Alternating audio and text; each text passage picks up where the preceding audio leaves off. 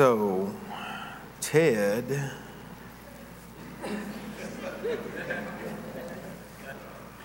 does he have a job? The verdict may still be out on that one. Let's see. I do appreciate you praying for me. This is kind of a weird thing, and you guys are spinning, so sit still, all right? Or maybe spin a little bit more, and maybe you'll come into phase. Maybe that'll help. I do appreciate you praying for me and praying for God's wisdom, particularly about this trip. That's probably the most important thing that's on my mind at the moment. But right now, what I want us to do is to spend time doing what we do, and that is opening God's Word and looking in it and reading it and studying it for ourselves. So if you've got your Bibles, and I hope that you do, please take them out and let's turn to the Gospel of Mark. Let's turn them once again to Mark chapter 14. And today we are going to look at the second half of the Garden of Gethsemane passage. We looked at the first half last week from verses 32 to 42. And in those verses, we were able to contemplate the awful burden that the burden of the cup that Jesus knew that he had to drink in order to provide sinners with the salvation that we have. We also considered the fact that he prayed to his Father that if it would be the Father's will to remove the burden of that cup from him. But he also prayed, nevertheless, not my will be done, but thy will be done.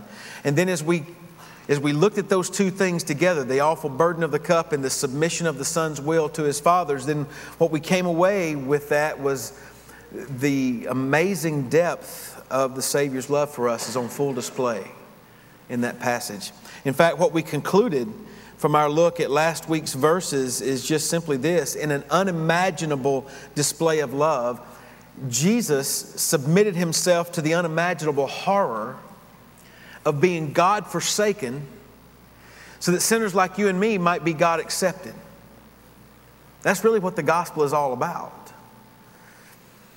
And in that passage, in the first part of this Garden of Gethsemane passage, we see Jesus portrayed for us as the humble, suffering servant that the Bible says that he would be. In fact, Old Testament prophecies, particularly, I was thinking this week about Isaiah 53, that passage that so many of us are familiar with, and we're familiar with these phrases throughout Isaiah 53 that tell us that the Messiah, when he would come, would be one who was despised and rejected. He would be a man of sorrows who was acquainted with grief. He was one who bore our grief and our sorrows upon himself. He was one smitten by God, Isaiah says. Wounded for our transgressions, bruised for our iniquities. The one by whose stripes we are healed. The one upon whom our iniquity was laid. The one whom it pleased the Lord to bruise and put to grief. He was the one who poured out his life and his soul unto death in order to justify and bear the sin of many. This is who the Scriptures tell us that Jesus the Messiah would be, and it tells us exactly who he was. He was the Son of God and the Son of Man, sent to bear the penalty of our sin in order that we might be saved.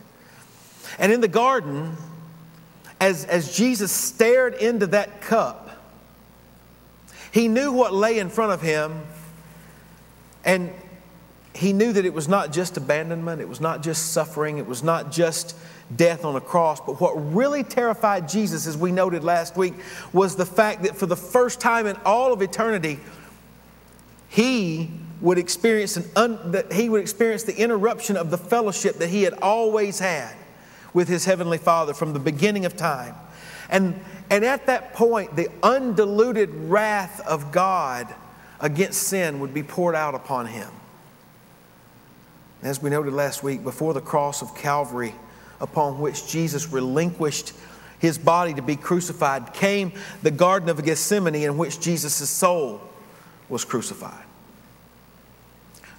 Now, the first half of Mark's Garden of Gethsemane passage ends with Jesus coming back from praying, and he finds his disciples asleep, and yet this is the third time that he has found them sleeping. third time that he has found them derelict in the duties that he had prescribed for them. They were to be watchful, they were to be awake, they were to be praying. And what that tells us is that for Jesus, these hours in the garden had been agonizing and terrifying for him, but for his disciples, particularly for Peter, James, and John, these hours in the garden had made them sleepy and had dulled their senses. But the action is about to pick up for them. The action is going to pick up for us in the second half of this Garden Gethsemane passage. I want to go back and pick up right there where he comes back, intersects with his disciples and asks them, are they sleeping? And then read down through verse 52. So if you would read with me there this morning. Then he came back in verse 41 the third time and said to them, are you still sleeping and resting? It is enough. The hour has come. Behold, the Son of Man is being betrayed into the hands of sinners. Rise, let us be going. See, my betrayer is at hand. And immediately, while he was still speaking, Judas, one of the 12, with a great multitude of swords and clubs, came from the chief priests and the scribes and the elders. Now his betrayer had given them a signal, saying, whomever I kiss, he is the one. Seize him and lead him away safely. As soon as he had come, immediately he went up to him and said to him, Rabbi, Rabbi, and kissed him. Then they laid their hands on him and took him. And one of those who stood by drew his sword and struck the servant of the high priest and cut off his ear. Then Jesus answered and said to them, have you come out as against a robber with swords and clubs to take me? I was daily with you in the temple teaching, and you did not seize me, but the scriptures must be fulfilled. Then they all forsook him and fled. Now a certain young man followed him, having a linen cloth rolled around his naked body. And the young men laid hold of him. And he left the linen cloth and fled from them naked. Brothers and sisters, this is the word of God for the people of God. Let's pray this morning. Father, thank you for your word. Thank you for the reading of your word. Now I pray that your word will impact us and drive its truth deep within us. Give us understanding this morning. In the name of Christ I pray. Amen.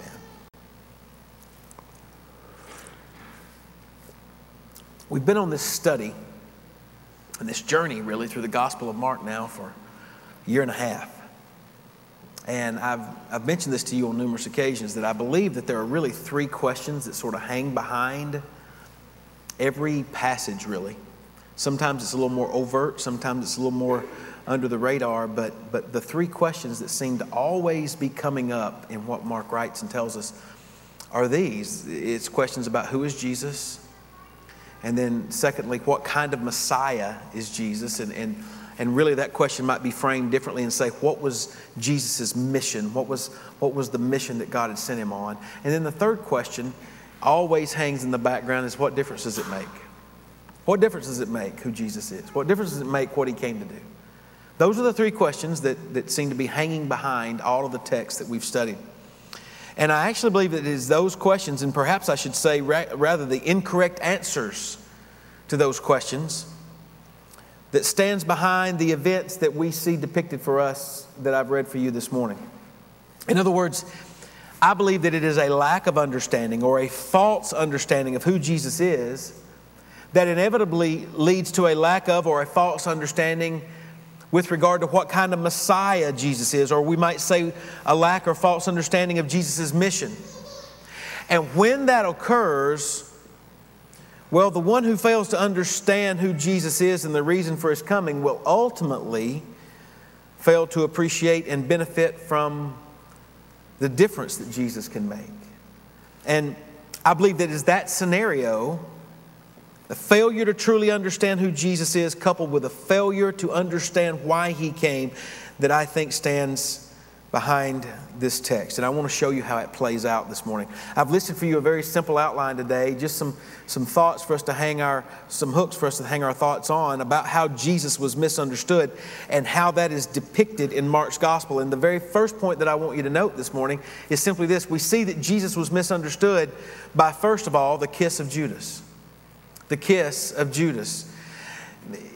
it's a little less common. Matter of fact, it might be a little weird in our culture for someone to just go up and kiss somebody on the cheek or on the hand. It's far less common in our culture today, but it was very common in the first century Jewish world.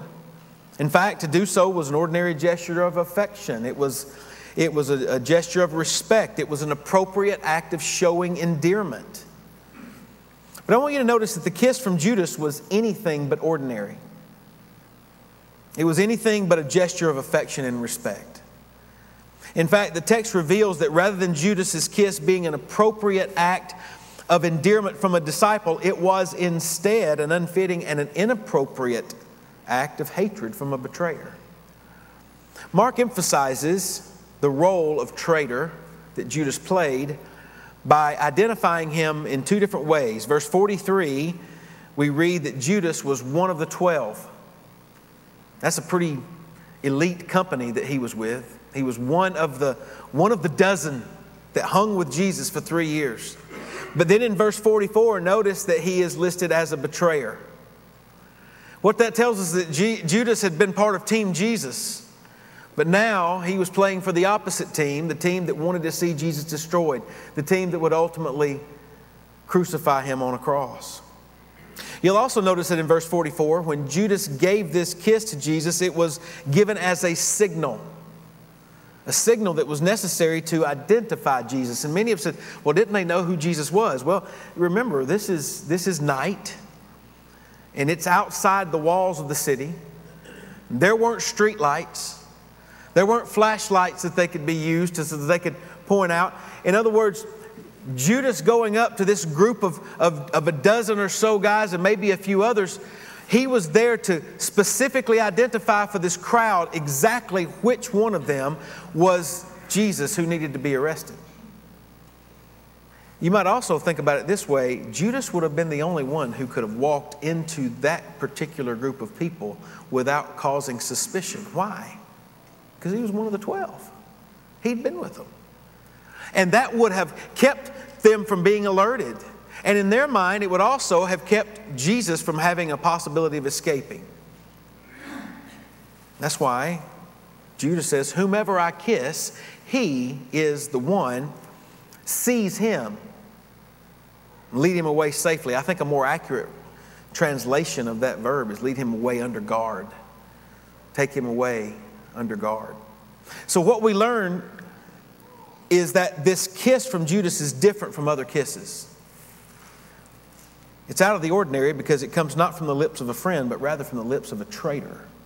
And it is not an act of endearment, it is an act of betrayal. But it should also be noted that this kiss is different because it's not the normal verb that would typically be used to describe a kiss.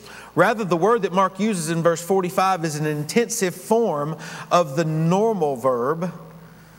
Interestingly enough, the normal verb is phileo. Mark uses the word kataphileo here, and it means to kiss affectionately. It means to kiss fervently. Perhaps what Mark used this verb to insinuate was that Judas gave Jesus a prolonged kiss. Or maybe it was that he just kissed him over and over and over again.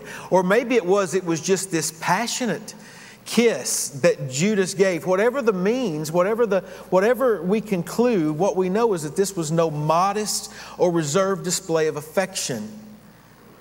Rather, it was a lavish and passionate display. Kent Hughes describes it as the kind of kiss that you would give to someone that you love. And really, therein lies the duplicity. Therein lies the deception. Because what we see is that in Judas's act, he is doing something that gives all of the appearance on the front side that he loves Jesus, but we know that his heart has already turned black toward Jesus. Hughes goes on to say this, Judas's kiss drips with horror, for it is a calloused prostitution of one of humanity's most sacred symbols. And then he goes on and says this, Judas's infamous kiss showed how low a human heart can go. James Edwards describes this kiss as an act of love performed for a mission of hate. In Matthew's account of this exact incident, we read that Jesus looked at Judas and he said to him, Judas, are you betraying the Son of Man with a kiss? And many authors have wondered, was this Jesus' last-ditch effort to get Judas to recognize the error of his ways and to give him an opportunity to repent? Well, if it was, Judas did not take him up on his offer. And frankly, that tells us what we need to understand about Judas' act of treachery. Some have suggested that Judas did what he did out of greed and out of lust for money, and I think a case can be made for that. Others have suggested that Judas was jealous and that he was resentful. And still others, and I sort of find myself leaning this direction, find that Judas did what he did in betraying the Lord because he was disappointed in the fact that Jesus did not come to be an earthly ruler. That Jesus was not the kind of Messiah that Judas had hoped he would be. And as a result, Judas was resentful of having wasted 3 years of his life following him around. I think there's a lot of credibility there. But here's, for all that we can say and for all that we can speculate about Judas's motives, we know this for sure. Judas did what he did because he did not truly understand who Jesus was and what Jesus came to do. Jesus had called Judas to be among his disciples, to be one of the 12, one of that small group that would follow him. And he had taught Judas about the kingdom of God, and he had shown him the power of his miracles, many of which Judas himself had benefited from. Jesus had given Judas the opportunity to serve in ministry. He had given him the opportunity to preach the gospel, to heal diseases, to cast out demons. He had showed Judas again and again that he was the Son of the living God, that he was the Messiah, that he was the suffering servant who would die for sinners. As one author has put it, if to kiss is to love, then Jesus had been kissing Judas all through the gospel. Nevertheless, Judas determined this was not the kind of Messiah that he wanted. And rather than receiving Jesus' kisses, Judas betrayed him with one of his own. And as such, Judas remained outside of God's grace. And so that is the first way that I believe Mark depicts that Jesus was misunderstood in this Garden of Gethsemane passage. But I want you to notice there's a second way that he portrays it. And notice here, the second point on your outline is this. It's through the clubs of the crowd. Through the clubs of the crowd. Verse 43 tells us that Judas led a great multitude who came from the chief priests and the scribes and the elders, all of whom were armed to the teeth with swords and clubs. Now, the first thing that we note is that this delegation came at the command of the Jewish authorities. He mentions them there.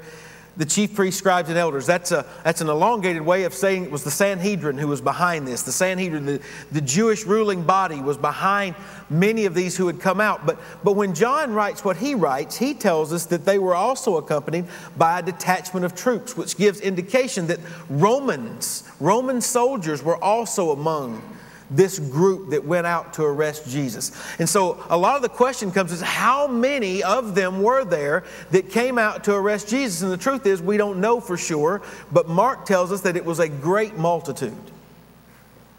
And it was a great multitude who were armed with swords and clubs in order to be able to squash any resistance that Jesus and his band of followers might offer.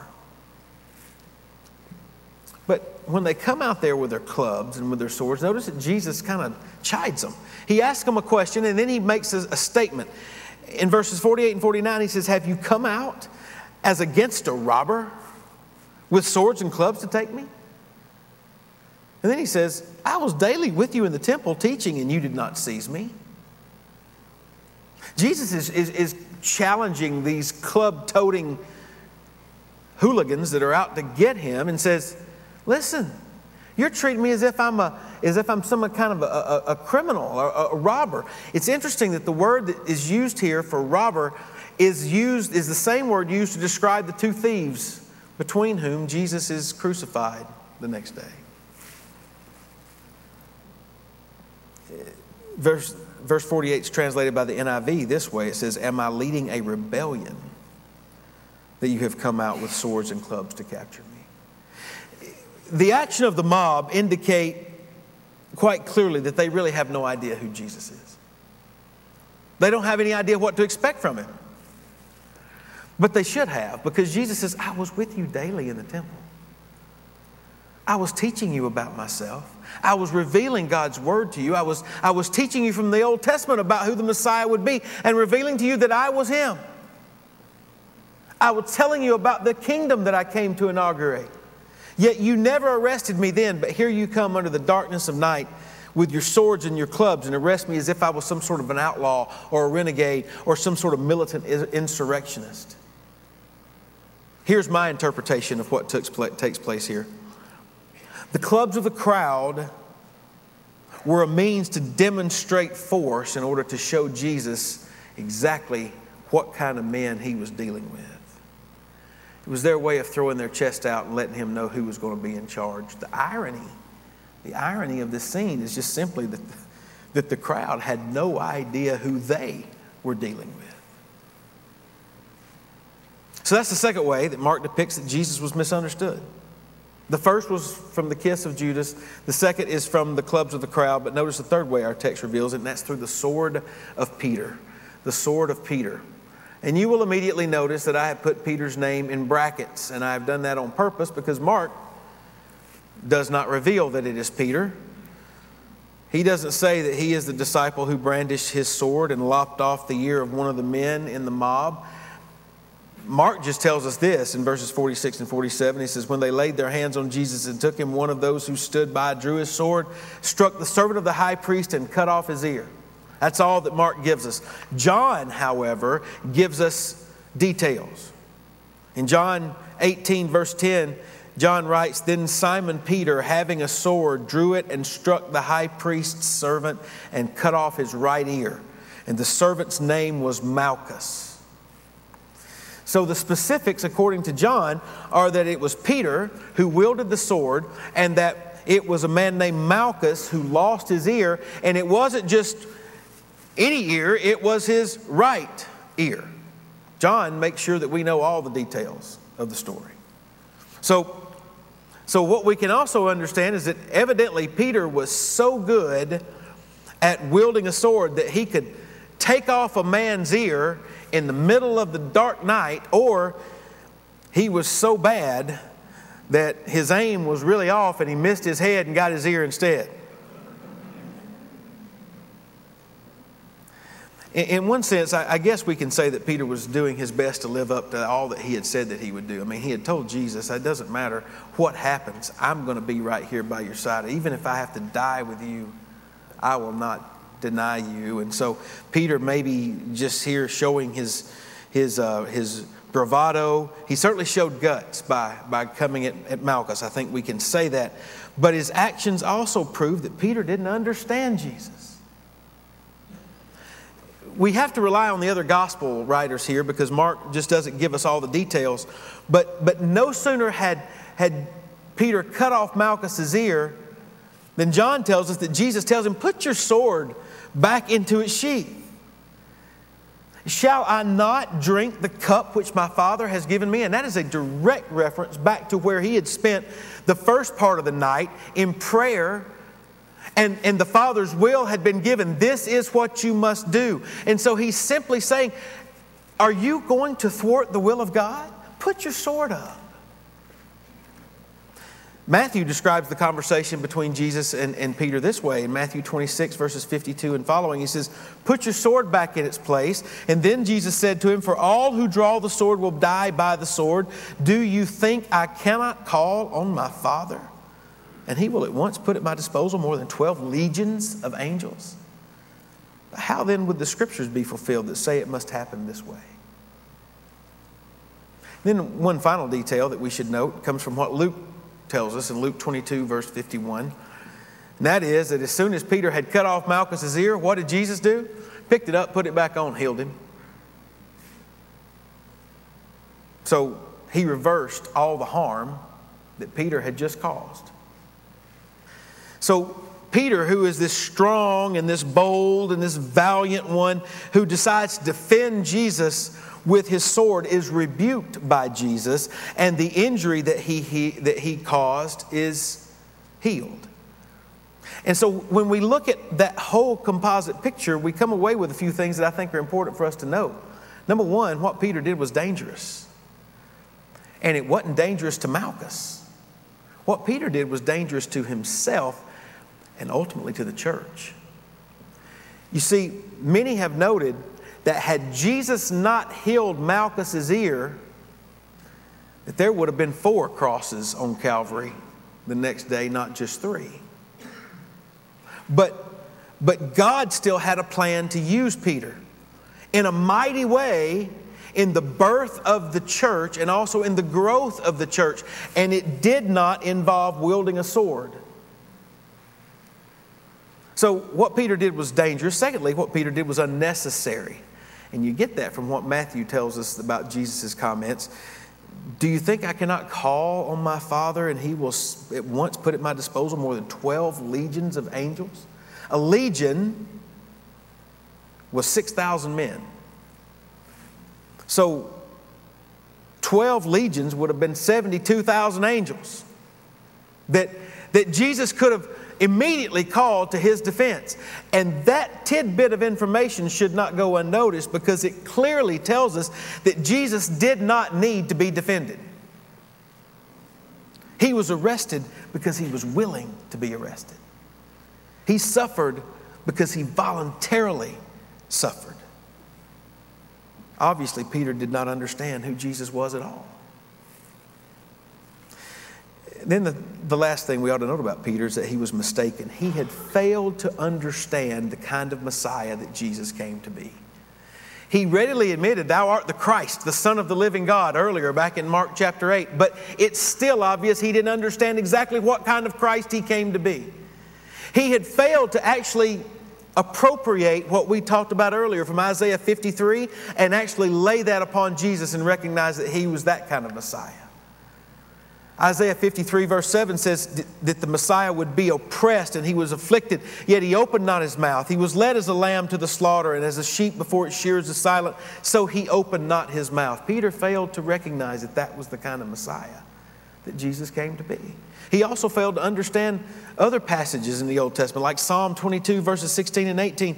"For dogs have surrounded me, the congregation of the wicked has enclosed me. They pierced my hands and my feet. I can count all of my bones. They look and stare at me. They divide my garments among them, and for my clothing they cast lots." Jesus had clearly revealed himself to be the Messiah. And the scriptures declared specifically what kind of Messiah Jesus would be.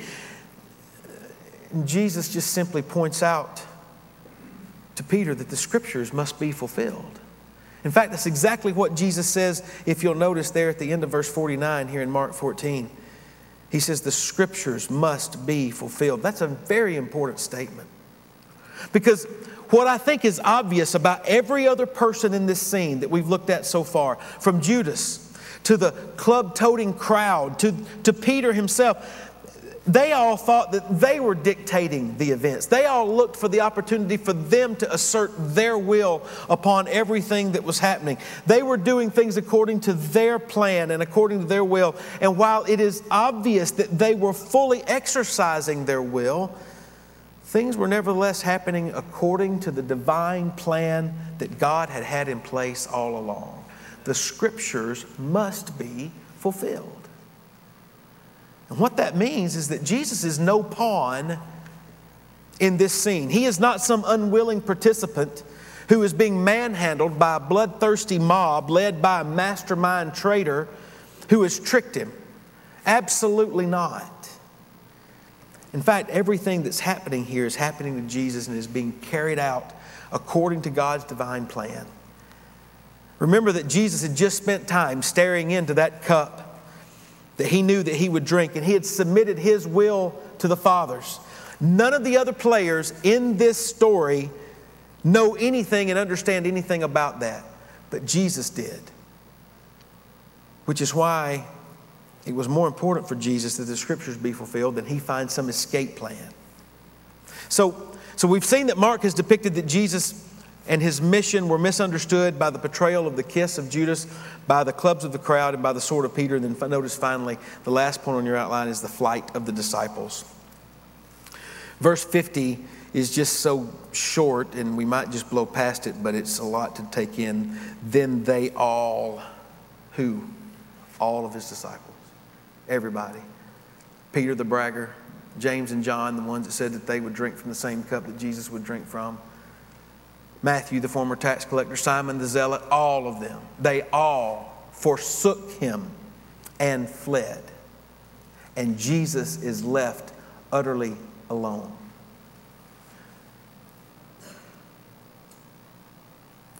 James Montgomery Boyce provides a very convicting commentary on this passage. I'm going to read it for you. He says, moments before, the disciples had been sleeping rather than praying. Now they were fleeing rather than standing by their Lord. Now hold on. Here's where he comes in. He says, do you want to know what you are made of? Do you want to know what kind of courage you have? Look at these men in that moment. That is what you are. Like them, you are weak and fearful, more concerned for your own well-being than for Jesus. I'm going to let that just sink in for a second.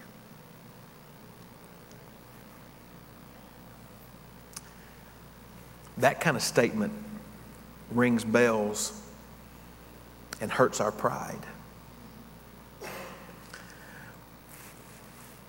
But how many times has that been true of me? I won't ask you to raise your hand. How many times have I fled rather than sticking there, praying, being watchful, being faithful? Mark goes on to tell us in verse 51 and 52 this really odd thing. He's the only one that writes about it. He says, and there's a young man, a certain young man, who followed Jesus, having a linen cloth thrown around his naked body. And the young man, and that the other young men, that would be the club-toting crowd, they laid hold of him and he left the linen cloth and fled from them naked. It's kind of like the story of that we see when somebody grabs onto someone and they just keep running until they tear away from their clothes, and he just runs away naked into the dark night. Mark tells us this. Nobody else talks about it. And interpreters and scholars have had a field day hypothesizing on who this certain young man was. And the truth of the matter is, he doesn't give him a name, and he's never referred to anywhere else. Most think that it was Mark himself. And I find that explanation to be about as plausible as any. But if it was Mark, consider how embarrassing and shameful it was for him to recount the fact that on the night that Jesus was arrested and taken away, he ran scared, fearful for his own life, stark naked, away. Whoever this naked follower of Christ was, he along with all the other disciples demonstrated that even here, on the eve of his crucifixion, they still didn't understand who Jesus was. They didn't understand the power that he had. They didn't understand what he came to do. They didn't understand that the safest place for them to have been right next to Jesus, even though that would have been the most dangerous place for them to have been.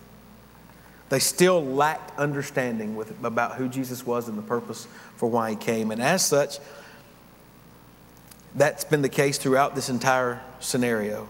Each portrayal has demonstrated that right up until this very moment in the garden, Jesus remained an enigma to all of those outside of his crowd and those inside his inner circle. They still didn't understand him. And if the story were to end right there, it'd be a bad story. If the story ended right there, there'd be no gospel to it. Thankfully, what to this point in the story remained veiled and unknown was ultimately revealed. You see, though everyone in this text today demonstrated that they did not understand Jesus, nor did they understand what his mission was, we can be thankful, as my sermon in the Senate states for you, that Jesus understood what all the others did not. that his purpose was to die in the place of sinners according to the revealed will of God. And why is that so important? Well, it's important because this garden here in Gethsemane was not the first garden that we learn about. The first garden we learn about comes in Genesis. And there we learn that God created this beautiful garden, and in it Adam and Eve lived. And Adam and Eve lived in perfect harmony with God, without fear and without shame. But when they yielded to temptation, what you see is effectively they tell God, not your will be done, but my will be done. And as a result of that, everything changed. Adam and Eve were banished from the garden because of their sin, and the angel with a flaming sword was placed outside the gates of the garden to keep Adam and Eve from ever returning. But here in the Garden of Gethsemane, Jesus, who Paul describes as the second, the last Adam, who was also tempted to serve himself, does not give in to that temptation, but rather he submits his will to the Father, praying, not my will, but your will be done. And though, as Mark describes, in this garden, there is still nakedness, there is still shame, there is still sinfulness, and there is still self-service and treachery being demonstrated by those who are members of Adam's race, what we also see is that through Christ's obedience, we are offered hope. You see, through the disobedience of the first Adam came death, and that death spread to all mankind. But through the obedience of Christ, the second Adam, came life. Paul says it this way in Romans 5:19, for as by one man's disobedience many were made sinners, so also by one man's obedience many will be made righteous. What that simply means is that were it not for Christ and for his obedience, none of us would ever be able to stand before him. In fact, all of us in various ways have acted just like the players in this drama that we have examined this morning. Some of you, like Judas, have been tasting the good things that Christ has placed before you for a very, very long time. As we stated earlier, if blessings are kisses from the Lord, then he's been kissing and lavishing you with kisses all of your life.